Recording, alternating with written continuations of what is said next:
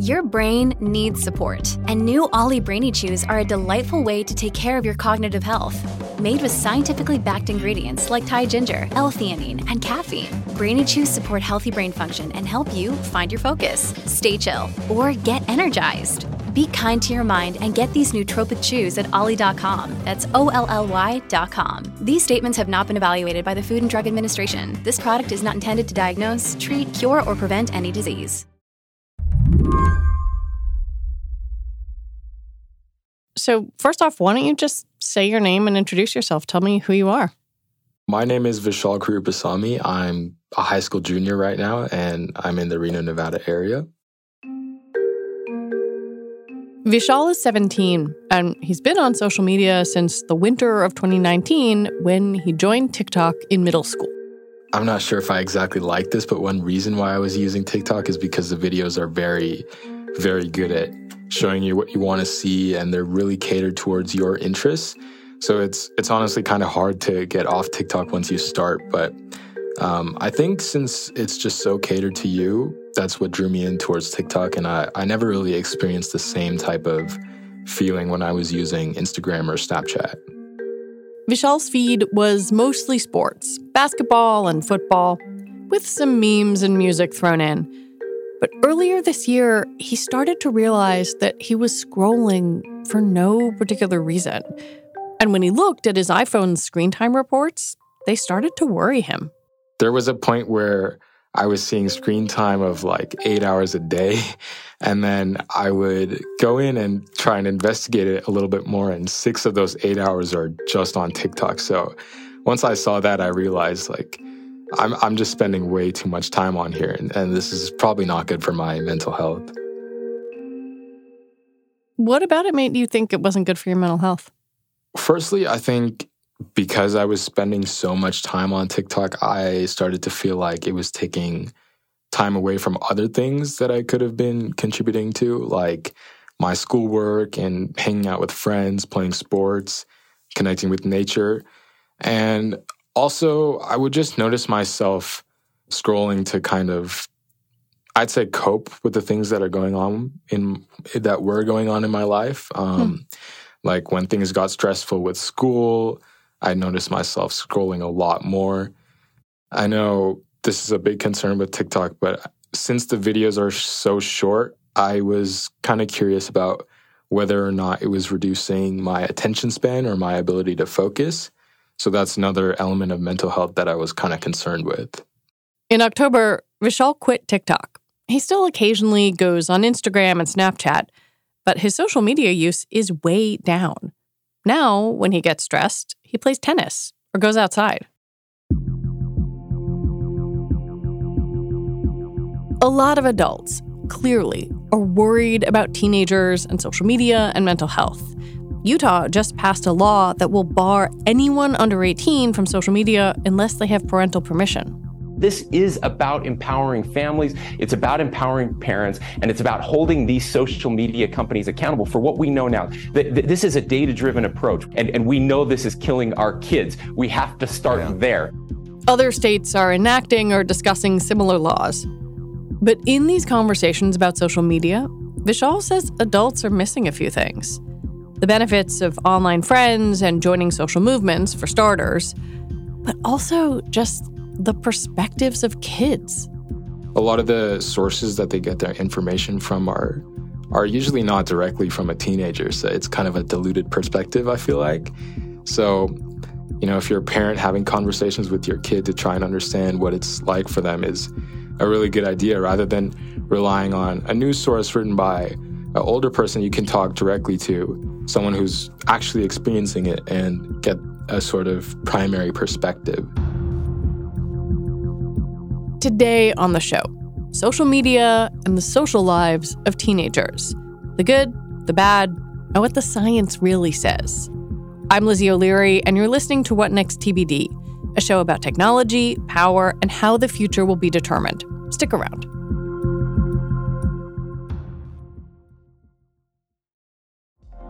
Apple Card is the perfect cashback rewards credit card. You earn up to 3% daily cash on every purchase every day. That's 3% on your favorite products at Apple, 2% on all other Apple Card with Apple Pay purchases, and 1% on anything you buy with your titanium Apple Card or virtual card number. Visit apple.co/card calculator to see how much you can earn. Apple Card issued by Goldman Sachs Bank, USA, Salt Lake City branch. Subject to credit approval. Terms apply. Another day is here, and you're ready for it. What to wear? Check. Breakfast, lunch, and dinner? Check. Planning for what's next and how to save for it? That's where Bank of America can help. For your financial to-dos, Bank of America has experts ready to help get you closer to your goals. Get started at one of our local financial centers or 24/7 in our mobile banking app. Find a location near you at bankofamerica.com/talktous. What would you like the power to do? Mobile banking requires downloading the app and is only available for select devices. Message and data rates may apply. Bank of America NA, member FDIC. Like a lot of debates on or about the internet, it can be hard to find nuance when it comes to conversations about social media and teenagers. Things can get heated fast. I really didn't want this episode to be consumed with moral panic or sweeping generalizations. So I called up Dr. Mitch Prinstein. He's a professor at the University of North Carolina, Chapel Hill, and the chief science officer at the American Psychological Association. But more importantly, he studies teenagers. And the first thing he wants you to understand is that young people are internally wired to find each other. For adolescents, one of the first areas of their brain developing is the part that makes them crave more peer connections. So this is all a backdrop for understanding what happens when you add in social media to the mix. When did you start to realize that social media itself was going to be key to study in what you do? It's funny. We have been studying how kids get along with one another for so long, their popularity, their friendships, their bullying and peer victimization. And, it doesn't seem like it was that long ago when kids started asking us, wait a minute, you mean like in person? You mean things that we're saying to each other face to face? And we started like, oh, are you like doing instant messaging and texting? Is that what you mean? And, over time, it went from a novel new way that kids were interacting with one another to the primary way. And we just realized if you're not studying social media, you're not studying kids' peer relationships anymore. What age are we talking about here? Like the group of adolescents you look at, how old are they generally? We start a lot of our work in around 6th grade or so. So, we're talking about kind of 11-year-olds and up. And it's starting to be too late. A lot of kids are starting to play on social media or with other kinds of tech now, in elementary school.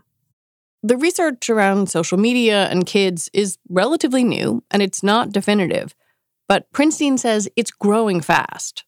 It's probably only been in the last 5 years that folks are starting to talk to each other more, and the research is starting to just explode. A lot of what's out there, though, is still pretty preliminary and descriptive. And what I mean by that is people will look at social media use and an outcome at the same time point. And that's a chicken and egg problem because then you can't really tell whether, let's say, someone depressed was gravitating to social media to get compensatory helpful social experiences, or if it was vice versa, or maybe it was just a coincidence and there's no causal link there at all. I want to talk about this in kind of 3 different buckets, I think. Engagement, content, and then design. And let's talk about engagement first. This was something you brought up in your testimony to Congress. What do we know about how kids and teens engage with social media? Yeah, I'm so glad you asked this because this is where there was some old research that since has been synthesized within the research literature where people put together, all the studies and look at a summary kind of what we've learned. And here's the ruling. How much time your kid is spending on a screen, probably not the most important variable. In fact, there's little link at all between the amount of screen time and any psychological outcome, it seems. And that probably makes sense, right? Some kids might be on there to read the news and listen to a podcast, talk with their friends about it, and that's different than the same amount of time being spent on something that clearly would be more risky. But these are platforms that are built for engagement, right? They want you to keep staying on them. Well, this is where the algorithmic function really comes in. And talking about that big backdrop, let's just think about that for a second. In 60,000 years, we've never outsourced our social relationships to a computer before. We choose who we're friends with, who we talk to, when we talk to them, in what order we talk to them, or see what they have to say. That's all machine learning now.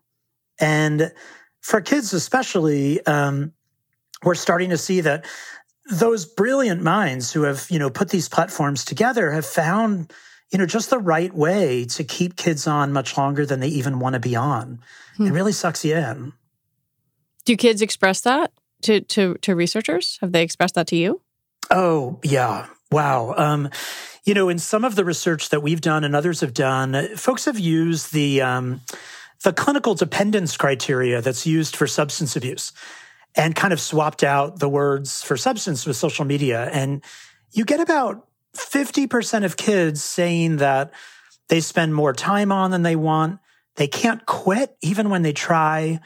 They're lying or deceiving others or spending extraordinary efforts just to have ongoing access. It's interfering with their roles, their relationships, their homework. They can't look at their parents in the eye at the dinner table because they're staring down at their phone.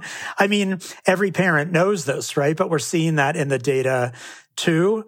We also taught a class on this at UNC Chapel Hill. Undergraduates, really smart kids, 18 to 22.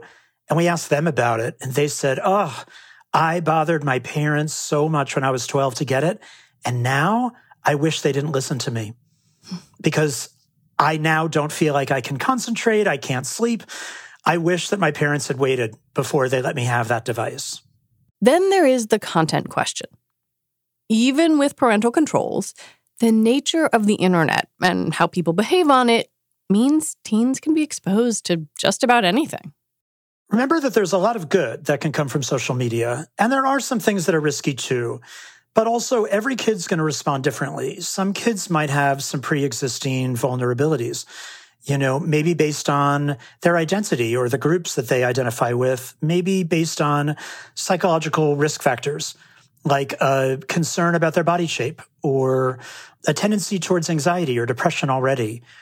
So when we think about the role of social media, we do really have to think about it as an equation. It's who you were before you logged in and which kinds of content and features.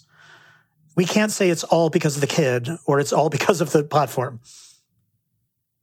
Well, yeah, I'm thinking specifically about, I am an adult woman. I'm pretty thick-skinned. I've been a journalist for a long time.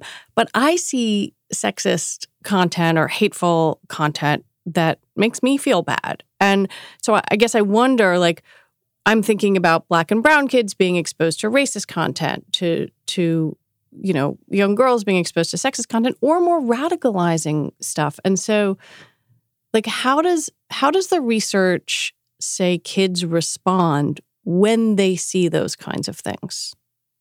Well, you're absolutely right. I mean, the majority of kids are telling us that they are exposed to extreme discrimination or hate or online cyberbullying on several occasions, as they use it, either directed towards entire groups of people or directed towards individuals because of their membership in a minoritized group.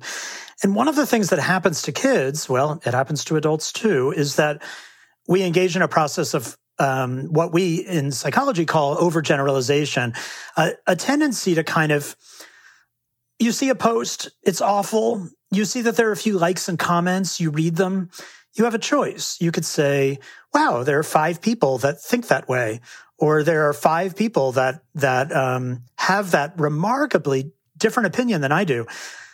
Or you can say, that's like half the country that must feel that way. I can't believe those people. Well, we all do the latter more than we do the former.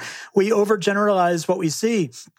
And the reason why that's so concerning for kids is because they don't have as much other worldly, out of their community exposure. And as a result, what they see online has a remarkable impact in affecting their broad attitudes and their broader behavior because of those comments and those likes. When we come back, why it would be a mistake to ignore the good in social media.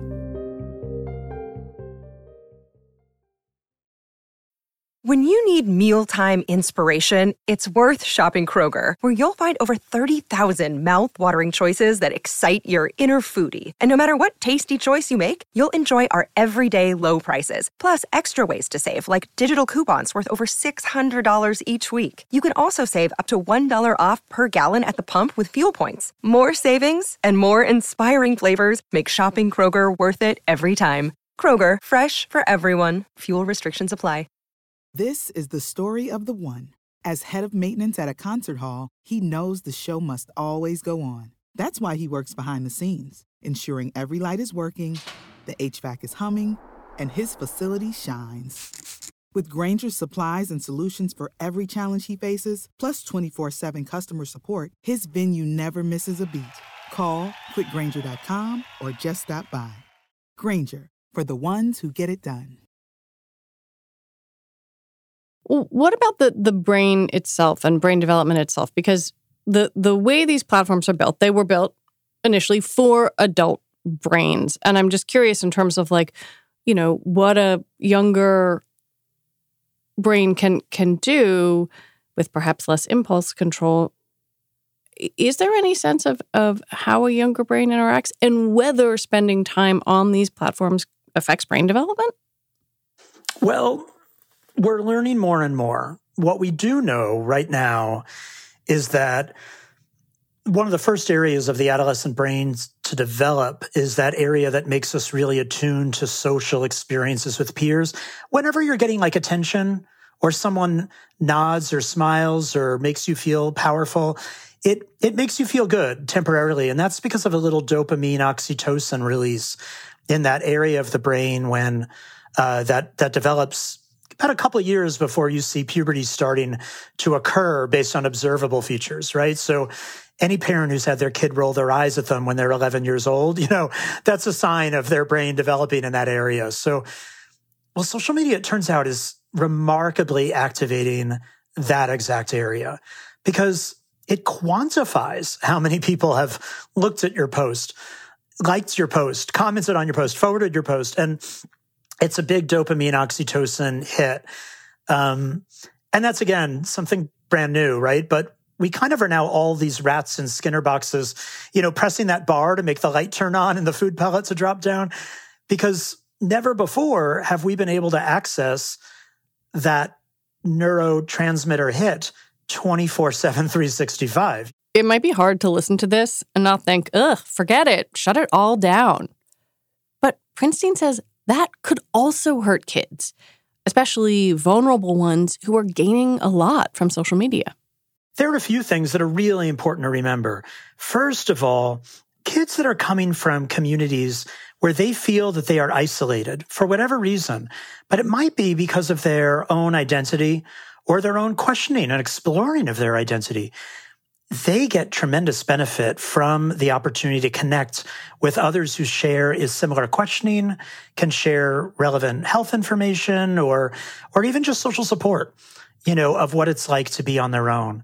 So we don't want to be taking social media away from everybody forever, because then we're really taking away a very important psychological benefit. A lot of kids, secondly, talk about their online-only friends. This is, for adults, crazy to think about, but these are real friendships that they know they'll never meet in real life, ever. But these are close, supportive, really important friendships. And some research is saying that those friendships are serving a function to buffer the effects of stress on major negative outcomes. This is your 1980s pen pal. On steroids. That maybe you got through school, but on steroids, yeah. That's right, exactly, right. And it's important. I mean, it really helps. I would say also, we're seeing that kids have more diverse friends online than offline. That's great. We're seeing that kids get more social support online than offline. That's great. We're seeing kids engage in more civic activism online. That's awesome. Student-led movements because of the ability to unite and educate. That's amazing. So there are lots of really important positives. I've been using the phrase social media with you, but I kind of want to dig down between the different platforms because I remember when Frances Haugen leaked some of the Facebook files, there was some really interesting internal data from Meta that basically showed that Instagram in particular seemed to be really hard for teen girls because they were comparing themselves against one another. It was very much about the self, but like TikTok didn't have that as much because it was performative and silly. Is there anything that allows us to look kind of app by app, platform by platform? Scientists, much like parents, we're having a hard time keeping up with it all because it changes so rapidly. And teens are faster than we are. Oh my God, yeah. And so are the social media companies. So we have kind of all moved, it seems, into talking about function by function. So does this have a public comment function? Does it have a like function? Does it have an algorithmic function? So we can talk about things that are cutting across different platforms. By the time we have a paper out on a platform where we've done a study, that platform is so, a year old, and not the thing in vogue anymore that, it ends up being easier to kind of look at some of these cross-cutting ways that it differs from our offline experiences and from other technological advances, right? Like we've had the telephone, we've had email. What makes this different? And it's this constellation of all these changes happening at once, the quantifiability, the public nature of it, the visual form of the medium, all combined with, the algorithms, et cetera. Part of the problem in studying how different platforms affect teens, or adults for that matter, is that the companies don't share all of their data with researchers. So there's a lot of information that we could probably say a lot more if we had access. But a lot of what we do is we're able to look at kids' activity on their phones, of course, with their parental consent and their own consent. Either they tell us about it or we're able to go into their phones and look at it. A lot of that's collected and it's on everyone's phone. We just don't always go and look at that. And then we get information from them, sometimes by the hour, by the day, by the month, about how they're feeling, how they're doing. And then we make connections, about whether we can link what we know is their social media experiences with their psychological outcomes. But it's really important to note that, this is therefore not able to yield causal conclusions. This is more of a correlational. We see these two things moving together. Maybe one precedes the other in time, but we can't say, in a way a scientist would like to say, that social media is causing an outcome. We can only do that if we were to manipulate some of the variables scientifically or randomly assign kids into different groups. And of course, ethically, that would be really problematic. Well, because I think many people think and say there has been a dramatic spike in sort of depression, some suicidal ideation among teens and adolescents, and therefore it's the phones. And I wonder how you respond to that. There is likely some contribution that social media has made to what we now are calling a youth mental health crisis. But those of us who have been in psychology for decades will readily tell you the youth mental health crisis started long before social media. It is not because of social media, certainly not exclusively. It has very much to do with stress, polarization, and long-standing concerns about inadequate mental health care in the U.S. I think we need to not look for a quick fix and think that we should just force the social media companies to change and suddenly kids will all get better. It's not that easy, unfortunately. Yeah, it sounds a bit like saying the issue is not looking over here, it's looking within. Yeah. I mean, look, it was after World War II, the last time we made a serious commitment to mental health and built a national infrastructure for mental health. And that was built for adults, for veterans coming back from the war. We've been using that model since the 40s and the 50s. So then when people say, why do we have a youth mental health crisis? I say, well, look at all the science we have on what we would do now if we were building a youth mental health infrastructure today. It would look very little like the one we have. And that's more, where we should be pointing the finger for how we got here, especially when we look at other countries. In the US, we're terrible at this compared to other countries. So we know that the problem is much bigger than just social media. So then what do we do with something like the Utah law, which, is kind of the first big one out there, requires anyone under 18 to get parental consent to join social media platforms? That feels like an inflection point. How do you think that law does, and how should we approach this? It's good that we're paying attention to social media and we're thinking about ways to take what is a Wild West situation and put some reins on it.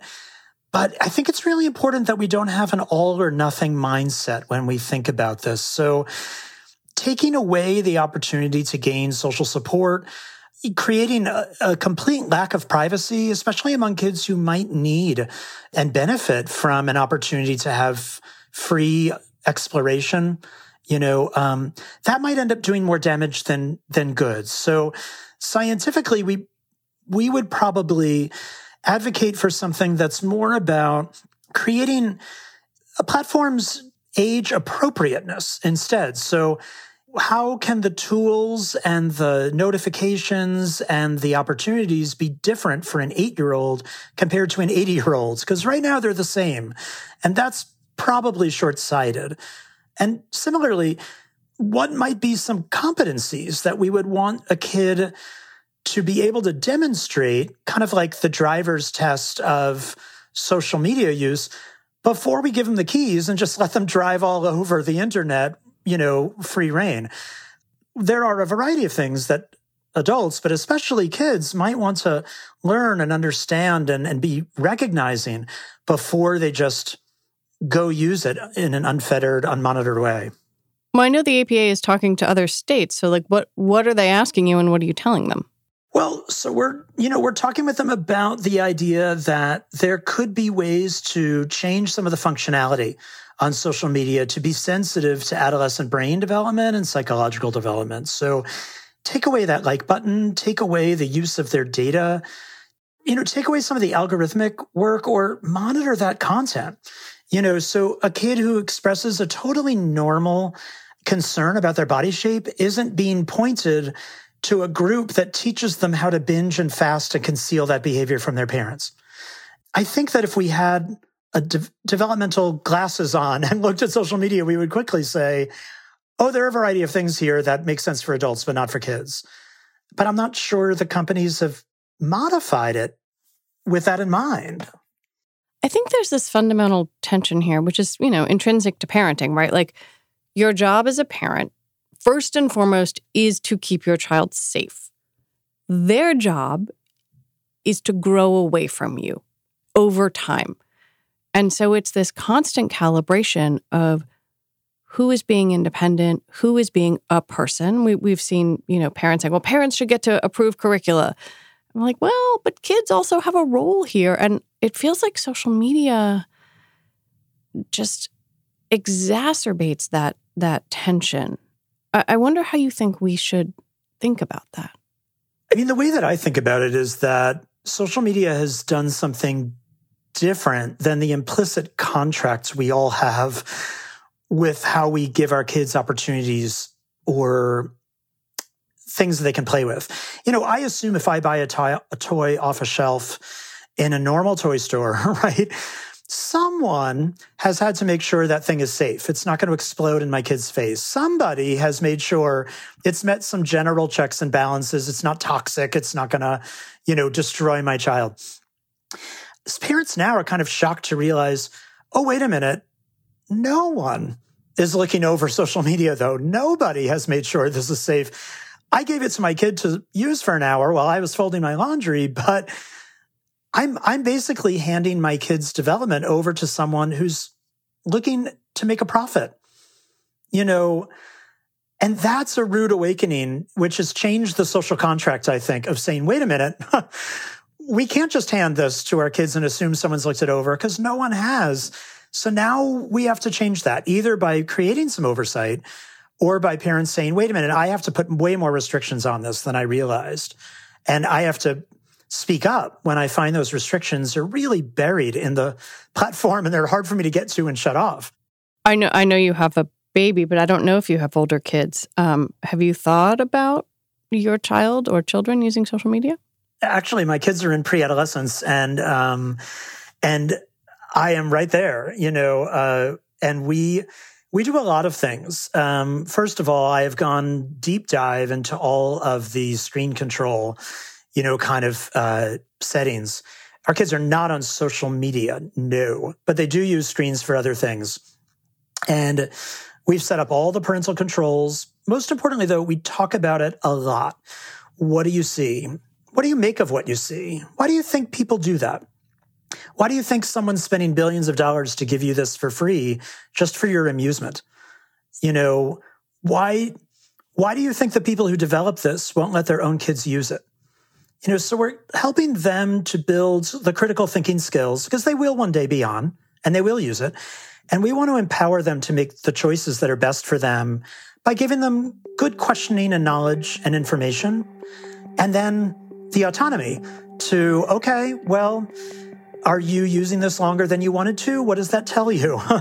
When we get there, I assume we will be assessing for problematic social media use routinely. Is this serving your goals? Why did you spend 3 hours on? Did you mean to spend 3 hours on it? To empower them to make good decisions for themselves.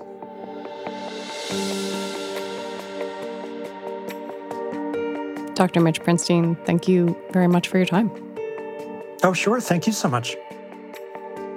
Dr. Mitch Prinstein is the Chief Science Officer for the American Psychological Association. Special thanks to Vishal Karupasamy, who wrote about his experience quitting TikTok for Slate and Zocalo Public Square. And that is it for our show today. What Next TBD is produced by Evan Campbell. Our show is edited by Mia Armstrong-Lopez. Alicia Montgomery is Vice President of Audio for Slate, and TBD is part of the larger What Next family. We're also part of Future Tense, a partnership of Slate, Arizona State University, and New America. And if you like us, the best way to support this show is to join Slate Plus. Just head on over to slate.com/whatnextplus to sign up. You'll get all your Slate podcasts ad-free. All right, we'll be back next week with more episodes. I'm Lizzie O'Leary. Thanks for listening.